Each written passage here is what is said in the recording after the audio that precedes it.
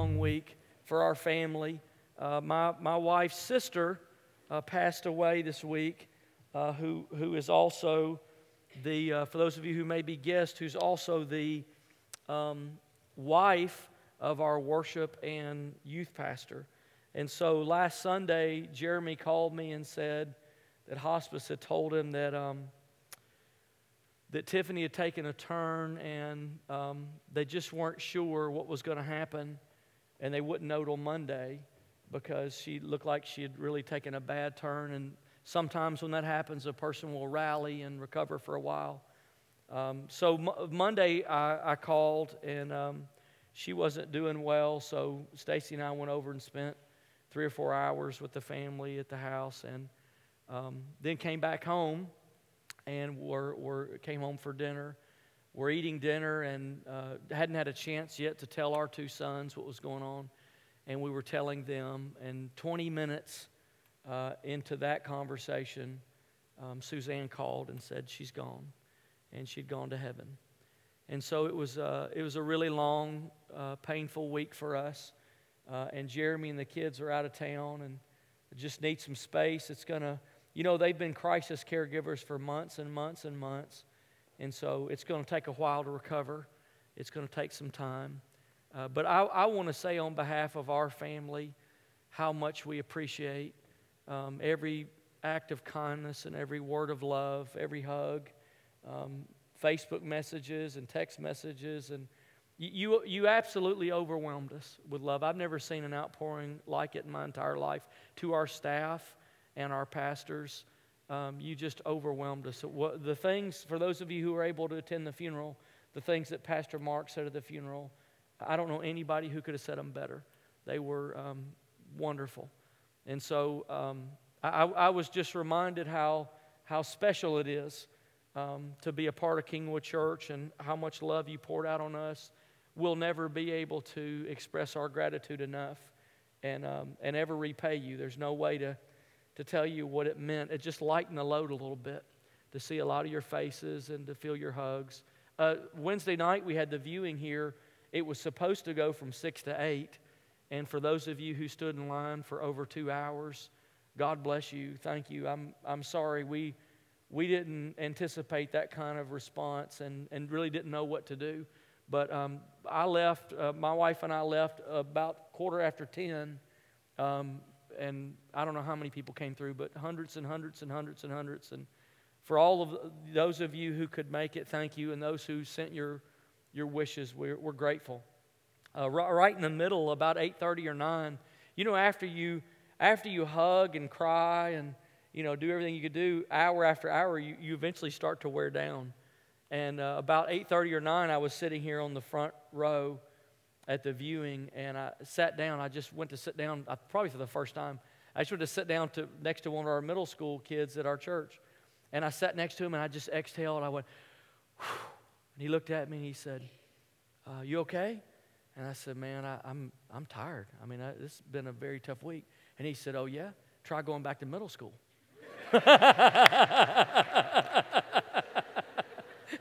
I wasn't ready for that.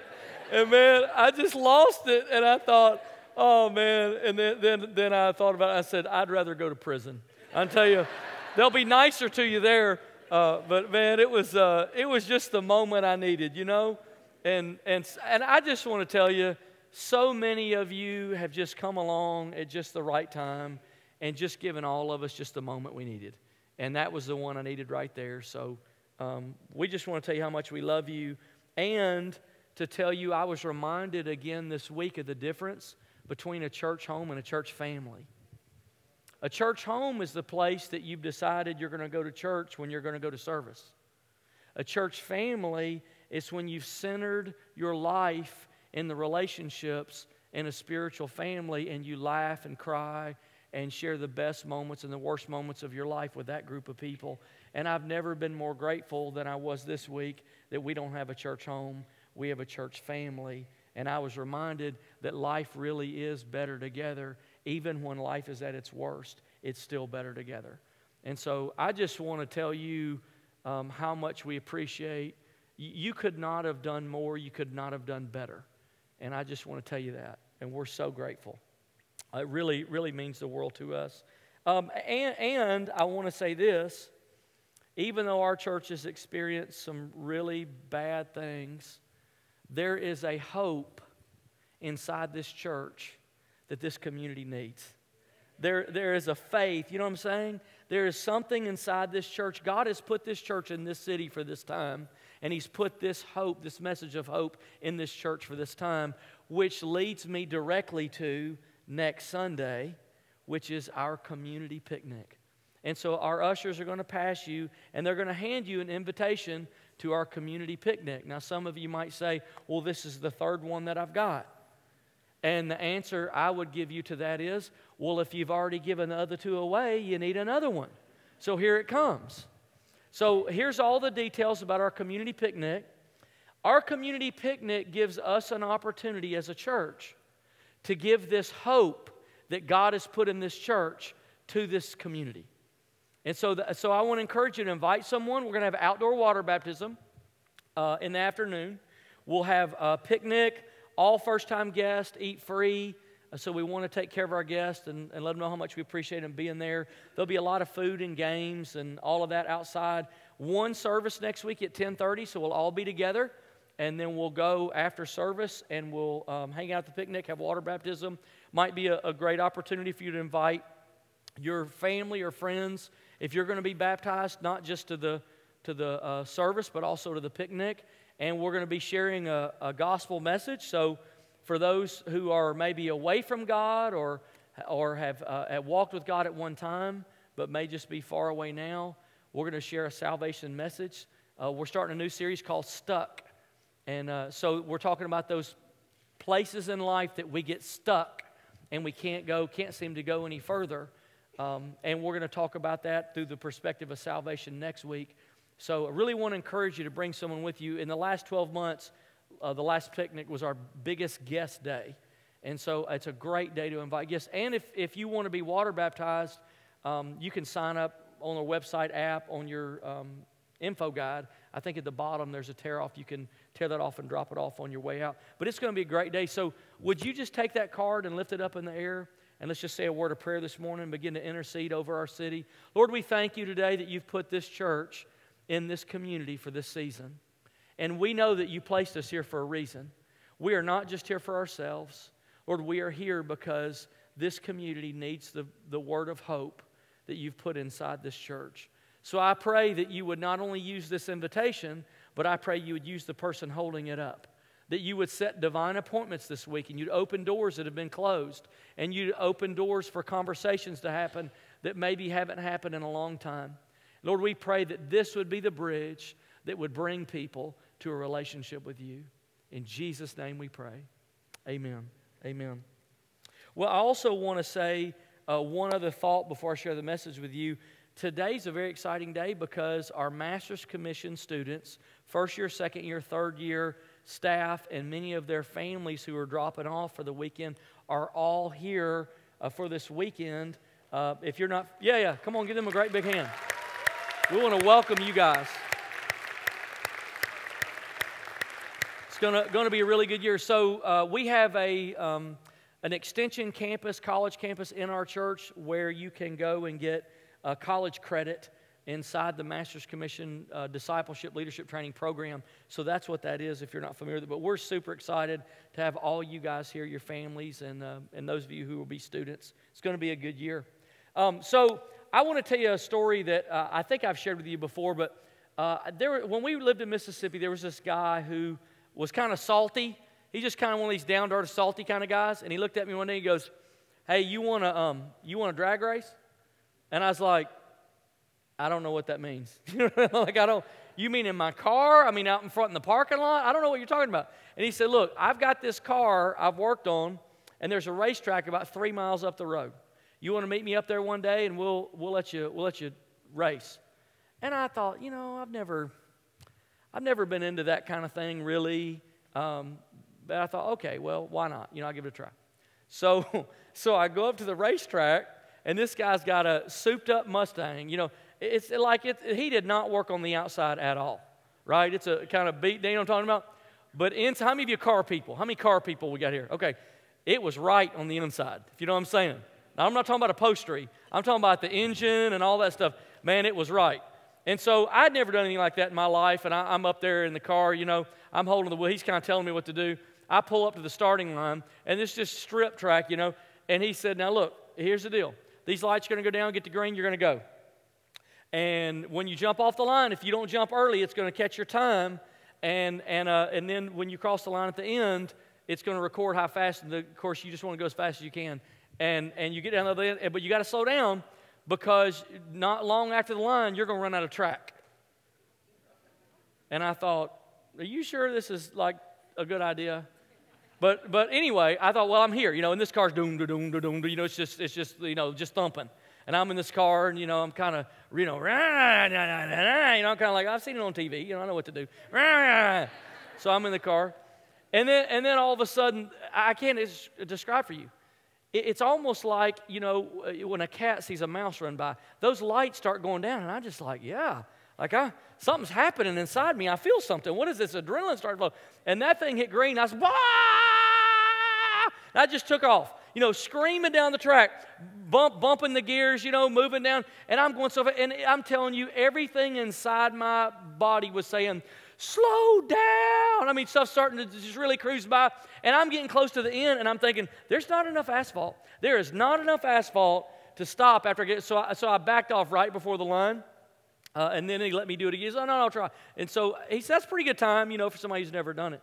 And I'm just telling you, I got in that car, and I held onto that steering wheel, and I was bumping that gear shifter and running down. It threw my head back, and I went, I think I like this. I think this is a thing. I kind of had that Grinch smile, I found home. And here's the thing. The reason that car would race so well is because it was equipped for it. It had a big giant engine. It had things I don't even know how to explain. It had been overhauled, dual exhaust. It had one of those bump shifters. You don't need the clutch. You just kind of bump it into the next gear and it goes. It had a roll cage inside. I mean, it was made to do this.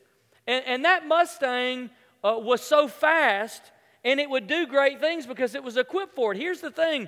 Did you know that God has equipped you for great things? Did you know that? God's equipped you for great things. Too many Christians are equipped for racing, but they're just sort of bumping around like a golf cart. You're a race car. You're not a golf cart. You are made to do great things. See, there's this cancer that eats away at the body of Christ, and it's the belief that says, well, I'm unqualified. I'm not equipped. I'm not ready. I didn't go to Bible school. Christian faith is this big, gigantic thing, and it's so huge. I don't want to mess it up, or I don't want to mess anybody else up, so I'm just going to not do anything. And what happens too often is too many Christians sit on the sideline their whole life waiting for a spaceship to land on them, waiting for something to happen that's never going to happen to say, oh, by the way, God can use you to make a spiritual impact on someone else. The question I have for you today is, if you're not ready now, when will you be ready?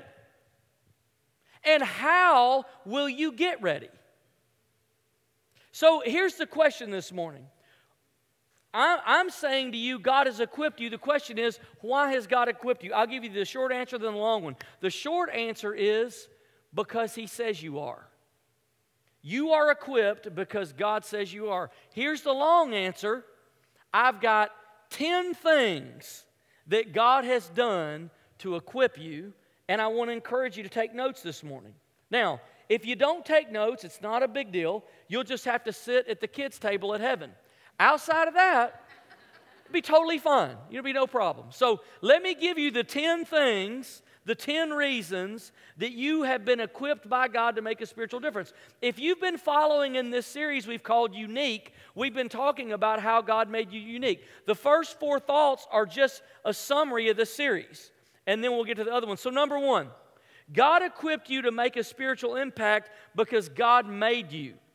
What does that mean? Genesis 1:27 says that God made you in His image. So if God made you in His image and God is a spirit, then God made you spiritual And He gave you the ability to have a spiritual impact on other people because God made you in His own image. So God made you. God has equipped you by making you. Number two, God equipped you this way. God saved you. You have a unique identity as a son or daughter of God. Look, usually when you and I hear somebody's testimony, how they became a Christian, if we hear a really powerful testimony, it usually has something to do like this. Like the person was, delivered from drug addiction, alcohol abuse, poverty, violence, adultery, brokenness, anger, depression, guilt, all those kind of things. And those stories always move us because it reminds us how incredible God's grace is, and it reminds us that none of us really deserve to be Christian. I mean, you can't do enough good things to make yourself a Christian. That's not how it works. Ephesians 2:8-9 says it this way. For it is by grace you've been saved through faith. In other words, this is God's gift to you. And this is not from yourselves. You didn't generate it. It's the gift of God, not by works, nothing you can do, so that no one can boast. So a lot of times when we talk about the salvation experience or being a Christian, we're talking about all the things God saved us from. But watch this. Look at verse 10. For we are God's handiwork, created in Christ Jesus to do good work. So you haven't just been saved from something, you've been saved for something. What did God save you for? He saved you so that you might have a spiritual impact. Your salvation is part of the equipping that you need in order to make a spiritual impact on the people around you. So God made you and He saved you. Number three, God gifted you. Romans 12:6 says, we have different gifts according to the grace given to each one of us. See, God's given you spiritual gifts so that you can make a spiritual impact on those around you. I was so moved this week by the story that Pastor Mark told at the funeral. So a couple months ago, Jeremy was away at youth camp. And a couple ladies in our church stayed with Tiffany and took care of her. It was a lot of work. It was a big sacrifice to do that. Those ladies lead a life group in our church called Bible Art Journaling. In other words, what they try to do is they try to take a truth in the Bible and paint a picture. Like, what would the picture look like if this truth could be seen graphically? And it's an artistic expression. And so here's what they did. They worked with Tiffany and said, even though she wasn't, it was hard for her, can you paint a picture to give each one of your 3 children? And they helped her paint a picture. And then they said, are there any words that you'd like to use to describe each one of your children? And they were able to work with her to get her to leave 3 words, to write 3 words that describe the personality or character of each one of her children. They had no idea, none of us had any idea, that within just a couple months, Tiffany would be gone. But they used that now. That picture and those 3 words, which are a description from a mother to their children, will be a cherished treasure for those children for the rest of their life. And a part of their mother will live on with them. And you know why? Because somebody used the gifts that God gave them to make an impact on the people around them. There's things that you can do that you look at and you say, well, anybody can do that. I bet they can't. God has given you some unique gifts. He's given you some unique things that you can do. And when you use them for God's glory, it makes a spiritual impact on the people around you. So not only has God made you and saved you and gifted you, He's also, number 4, God called you. John 15:16, you did not choose me.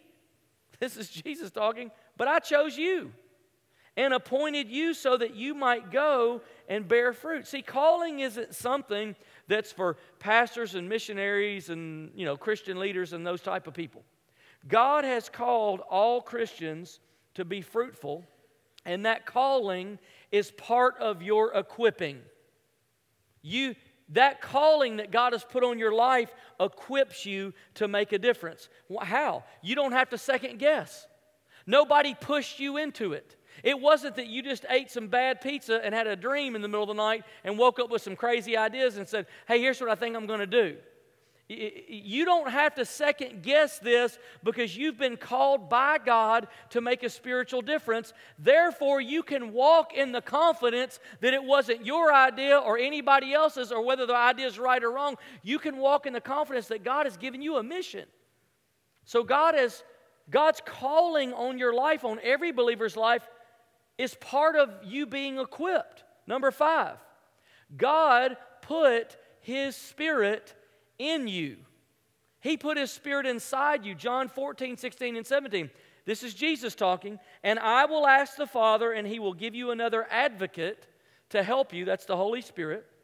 And be with you forever, the Spirit of truth. The world cannot accept Him because it neither sees Him nor knows Him. Watch this. But you know Him, for He lives with you. Now what does it say? And He will be where? He will be in you. Now that's a gigantic deal. God has equipped you by putting the Holy Spirit inside you if you're a believer. In the Old Testament, people would go through all kinds of rituals and things to try to connect with God. They'd go to holy mountains and the temple and talk to the priest, and the priest would go to the Holy of Holies, and they'd follow the Ark of the Covenant around. And even Jesus' disciples couldn't be with Him all the time because He was one person in one place at one time.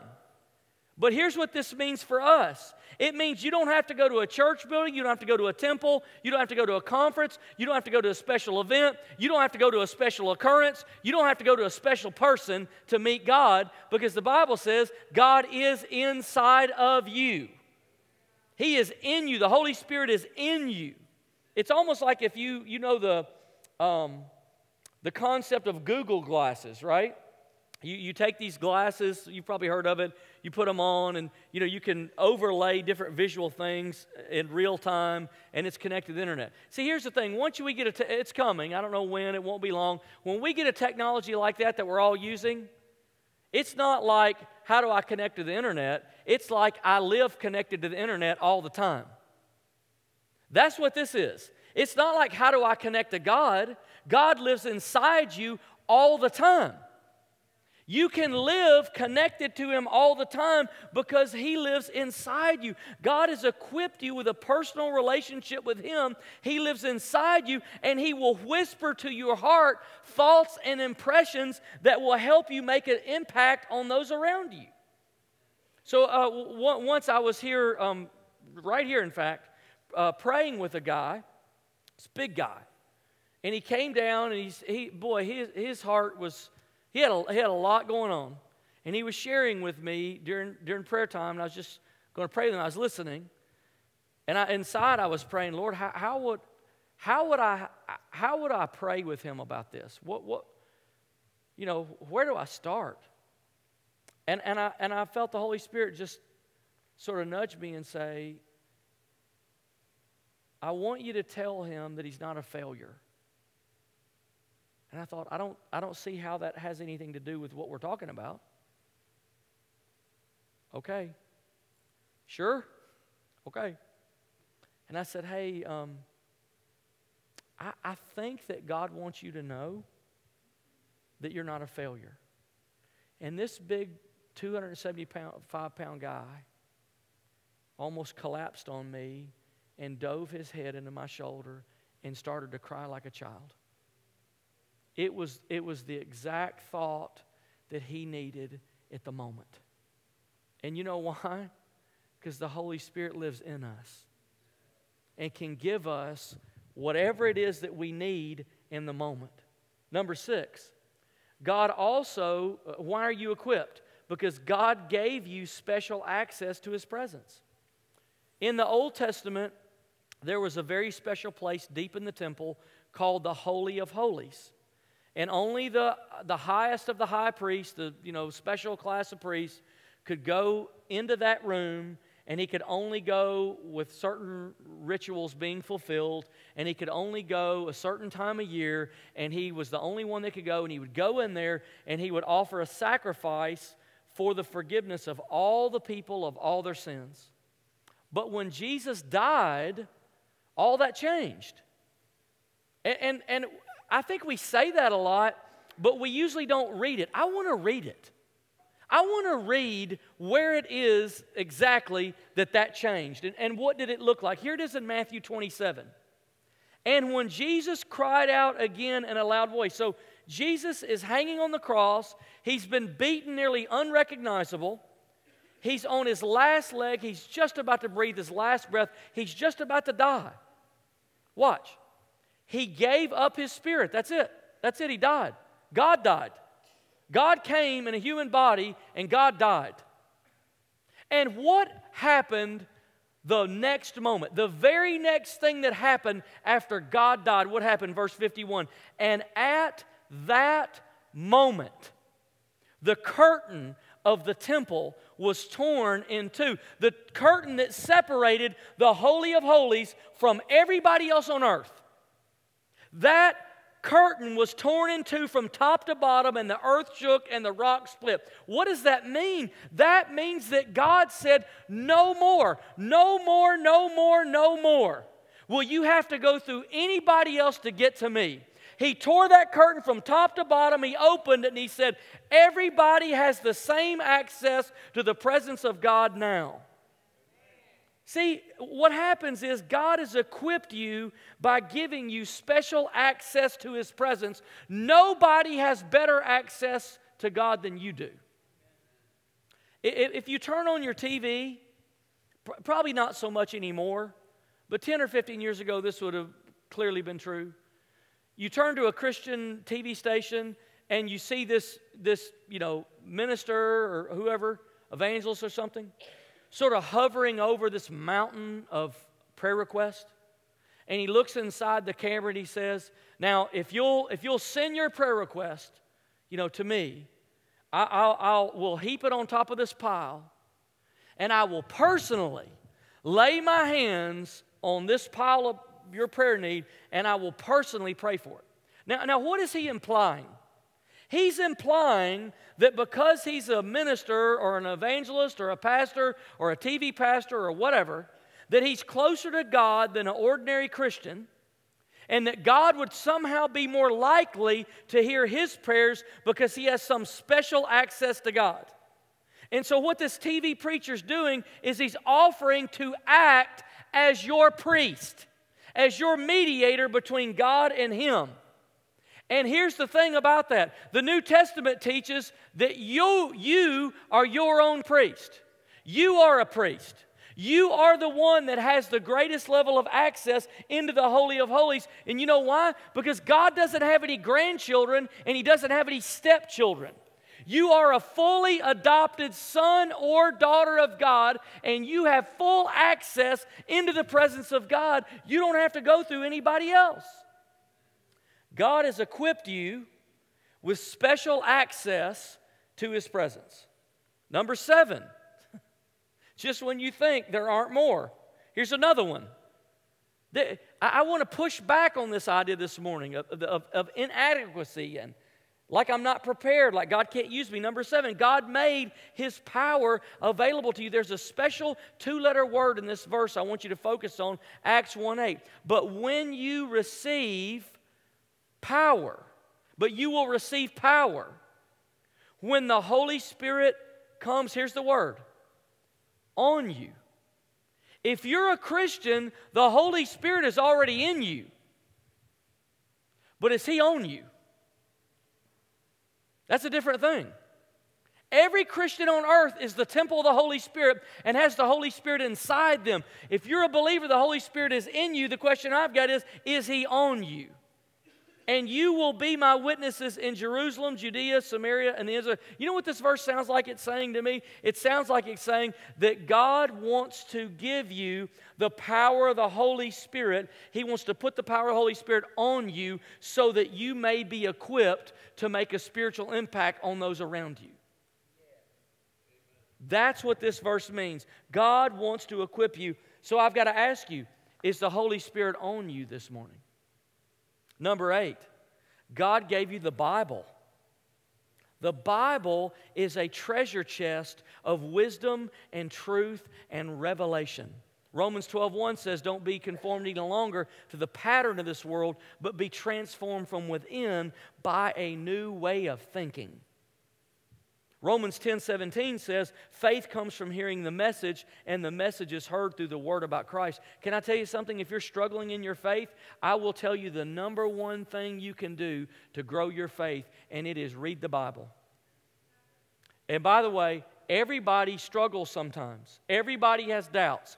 Everybody struggles with unbelief or confusion, or I don't really know, from the strongest Christian to the weakest, all the way to the atheist. There's not a person that hasn't struggled with doubt at some point. And I can tell you, if you're struggling, is God real? Is He good? Does He love me? Does He care? You know, what kind of God is He? Is He personal? Is He going to come through? Is He going to help? If you struggle in your faith, I can tell you the number one thing you can do to grow your faith is read the Bible.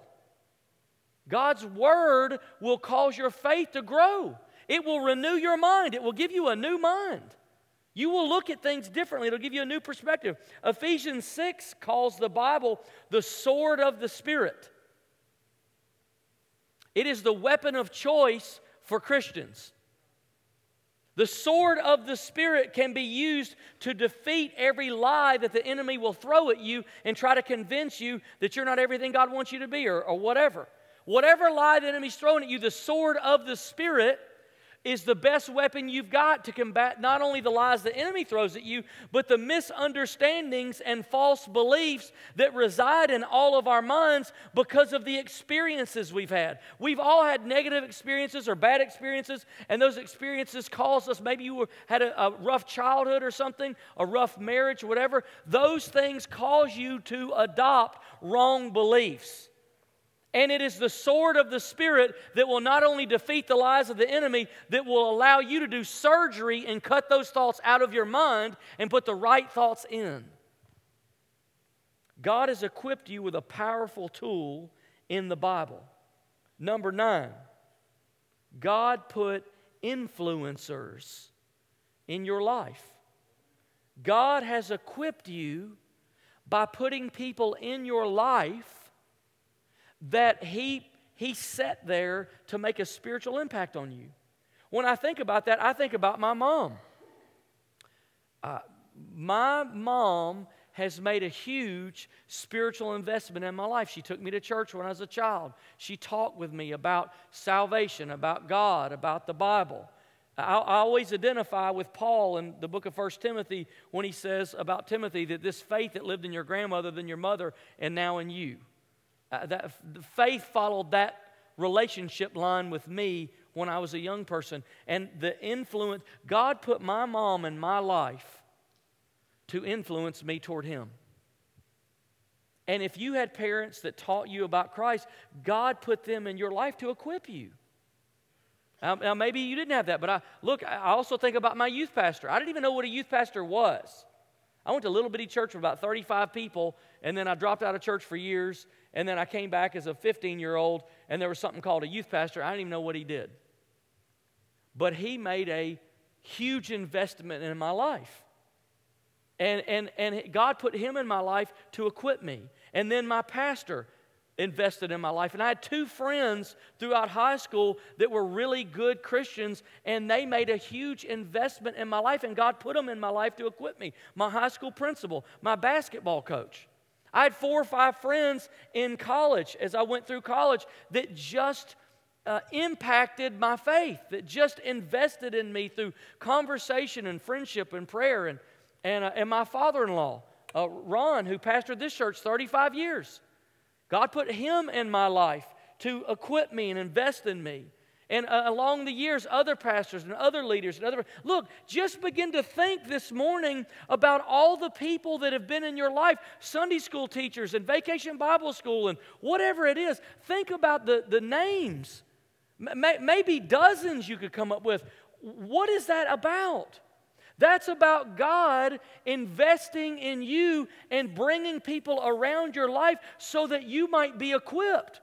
And on top of all that, if that weren't enough, God has given to the church, not this church, all churches, leaders that He has specifically designated to equip you. It's their role, it's their function, it's their call, it's their job. In Ephesians 4:11, hear it fresh this morning. Listen to this. So Christ Himself, not a prophet, not an apostle, not a child, not a teenager, nothing. Jesus, Messiah, God Himself gave the apostles, the prophets, the evangelists, the pastors, the teachers. Why did He do that? Look, to equip. God has given actually, hey, it's what we're doing right now. This is an equipping session. We are teaching and equipping, and every time you come into a moment like this, it is God's way of saying, I want to make you everything I've called you to be. So He's investing in you. Number 10, God also placed you in a church family. 1 Timothy 5:1, do not rebuke an older man harshly, but exhort him as if he were your father. Treat younger men as brothers, older women as mothers, and younger women as sisters with absolute purity. What is this verse teaching us? It's teaching us that the church is not some kind of random nonprofit organization. The church is a living, breathing, spiritual family. And in this room, we have spiritual moms, and we have spiritual dads, and we have spiritual brothers, and we have spiritual sisters. And God has put you, as I said, that I learned again this week, not in a church home, but He's placed you into a spiritual family.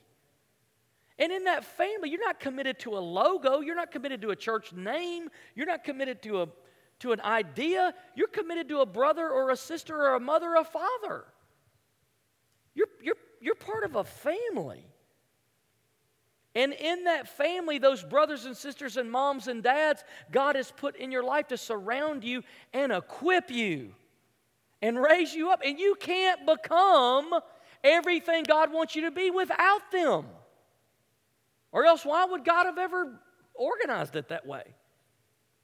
1 Corinthians 12:18 says it this way, but in fact God has placed the parts in the body, every one of them just as He wanted them to be. God has put you inside not just the church all over the world, but He places you inside a spiritual family just as He wants you to be. What is it about this church? What is it about the moms and dads and brothers and sisters in this church that you need to become everything God wants you to be? Because He placed you here for a reason. Why? Now, here's the question. We could go on. We could go on and on. There's more. I just picked 10. Why would God go to all the trouble to convince you that you are qualified, that you have been equipped more than you think? That you can make a spiritual impact on your spouse, on your children, on those people around you, on your friends, Why would God go to all this trouble? I mean, this is a lot. Wouldn't it be enough just to say, okay, I gave you the church, or I gave you gifts, or I gave you the Bible, wouldn't it just be enough to do one of them? Why all of this? Because He knows the human tendency toward feeling unqualified and unequipped and unprepared and unvalidated. So I want to steal a story this morning from one of our pastors, Pastor Joel, who's our children and outreach pastor. He tells the best story that I want to steal this morning and tell it to you. When he had been a pastor a short time, he was at camp one year, and they were praying for somebody, and it became clear that there was that person was dealing with something really dark and even demonic. This was bad. And so when he realized it, he panicked and he ran out the door and he thought, I got to go get a pastor.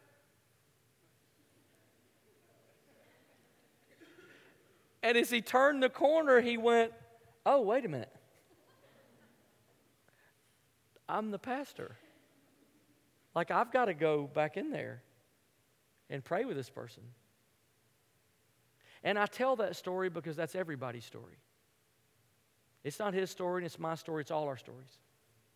Everybody's had that moment where they thought, surely there's somebody else around here that knows more about this than I do, or has a degree, or studied it, or has the certificate, or has a background, or something. At some point or another, we've all felt like, I'm just a layperson, I just volunteer an hour a week, I'm a newbie, I'm a young Christian, I don't come from a Christian family, I've done a lot of terrible things in my life. After I've done those, how could God use me? And you might be tempted to think that when you go away to like Bible college and get a 4-year degree and they hand you your diploma, that those feelings will evaporate when they hand you the diploma. But they don't. And you would think that maybe when you become a credentialed minister or a licensed minister or ordained minister, that when they come and lay hands on you and pray for you and give you a little certificate and you walk away, you would be tempted to think that those feelings would go away then, because after all, you're ordained, or after all, you got a degree. But it doesn't. It doesn't go away then. Let me tell you when it goes away. It goes away when you embrace the right teaching. It goes away when you embrace the right kind of thinking. It goes away when you begin to understand what all God has done to equip you, all the investment that God has put in your life to make you the person that you are. When you believe all the things God's done for you to equip you and you begin to live them out, that's when it starts to go away. You don't have to be validated. You don't have to be credentialed. You don't have to have a degree. You don't have to have any of that. Think about it. This is the last thing Satan wants any Christian to ever know. Because you know there were nearly 2 billion Christians on earth? Can you believe what would happen to the earth if 2 billion Christians suddenly understood that God had equipped them and called them and gifted them and given them the Holy Spirit and given them the Bible? Can you imagine what would begin to happen on the earth? Well, that's the last thing the devil wants. So there's all the motivation in the world for this not really to get out. Maybe you've heard a cliche kind of like this: God doesn't call equipped people. He equips called people. So God's not looking for the multi-talented rock star out there that He says, oh, look, they've got 12 years of education. I think I'll call them. That's not how God works. Every Christian is called. And so what God does is He looks at every Christian and He says, I'll equip you. Wherever you are, wherever you come from, whatever your background is, whatever your pain is, whatever your wound is, whatever you've been through, come to me and I'll equip you. Does that not sound like the kind of God we want to serve? God will use a child if that child will just surrender. He doesn't need any of those things from you. God has all the equipment that you need. What He does need is an available heart. So this morning, I want to read 1 Peter 2:9. If I could take one verse and just that would just sort of tie this whole thing together, it's 1 Peter chapter 2, verse 9. And by the way, it is written to you. It is written to every Christian who's ever lived on earth. And it applies to all of us. Here it is. But you, put your name in that blank. But you are a chosen people, a royal priesthood, a holy nation, God's special possession, that you may declare the praises of Him who called you out of darkness into His wonderful light. He has chosen you and called you and prepared you to declare this wonderful message, this glorious message of light. And He's called you out of darkness. So this morning, would you stand? I want to pray with you before we go. And I want to do our prayer time a little bit different this morning.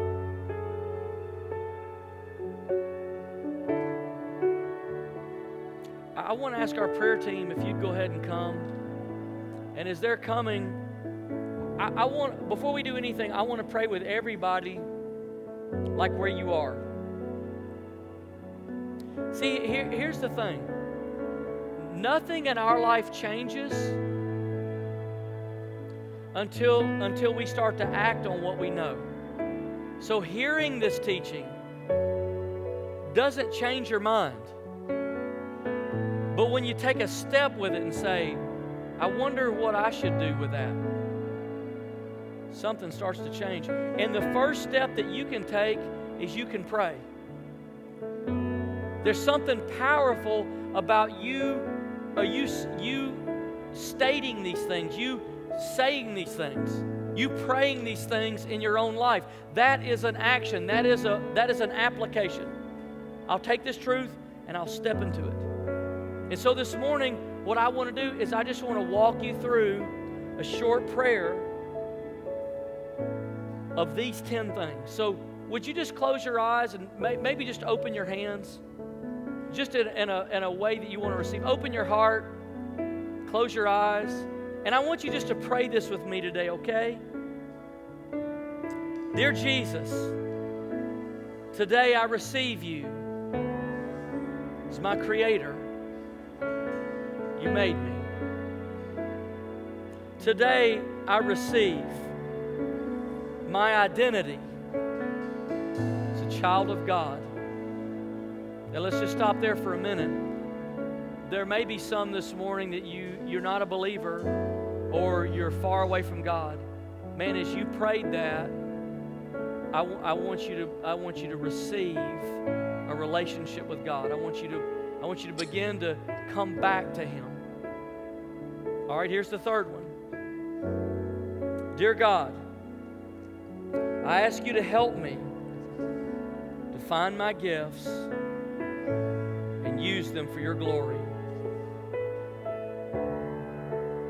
Today, I recognize that you've called me, and I accept that call. Today, I honor your Spirit that is in me. Help me to hear you. Today, I exercise access to your presence, and I worship you. Today, I ask you to put your Spirit on me. Put your power on me. I receive your word and this teaching. Help me to apply it. Today I remember the influencers that you put in my life, and I thank you for them. And today I thank you for my church family. Thank you for my brothers and sisters, for the mothers and fathers that you've given me in faith. Help me to both give and receive. In Jesus' name.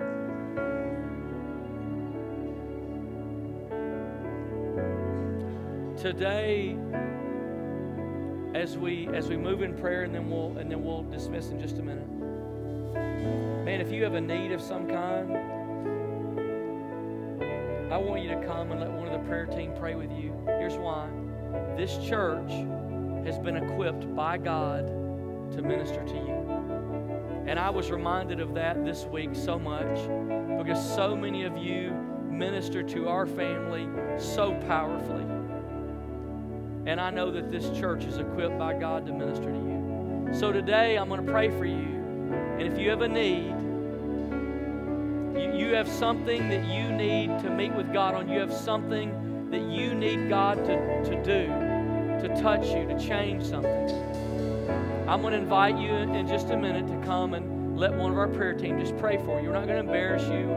This is a safe place. We just want to pray for you and build you up and strengthen you and let God do His work in you this morning. So if you have a need this morning of any kind and you need prayer, you need to meet Jesus on it. As I begin to pray now, I want you to come. Lord Jesus, I thank you today for the grace of God that is in this place. I thank you for your presence that is here, moving and changing, rearranging, meeting needs, bringing wisdom, giving breakthroughs, healing bodies and minds, helping marriages and families, and restoring relationships. Lord, I thank you that this is a place of peace and a place of victory and a place of hope. Lord, today I pray you would do now what only you can do. In Jesus' name. In Jesus' name. If you need prayer, won't you come? Before we're dismissed, would you sing this chorus through one more time and just tell God you love Him? Lord, today we love you. Lord, we love you today. We bless you. Come on, just lift your hands and say, Lord, I love you today. God, I love you today. And I worship you.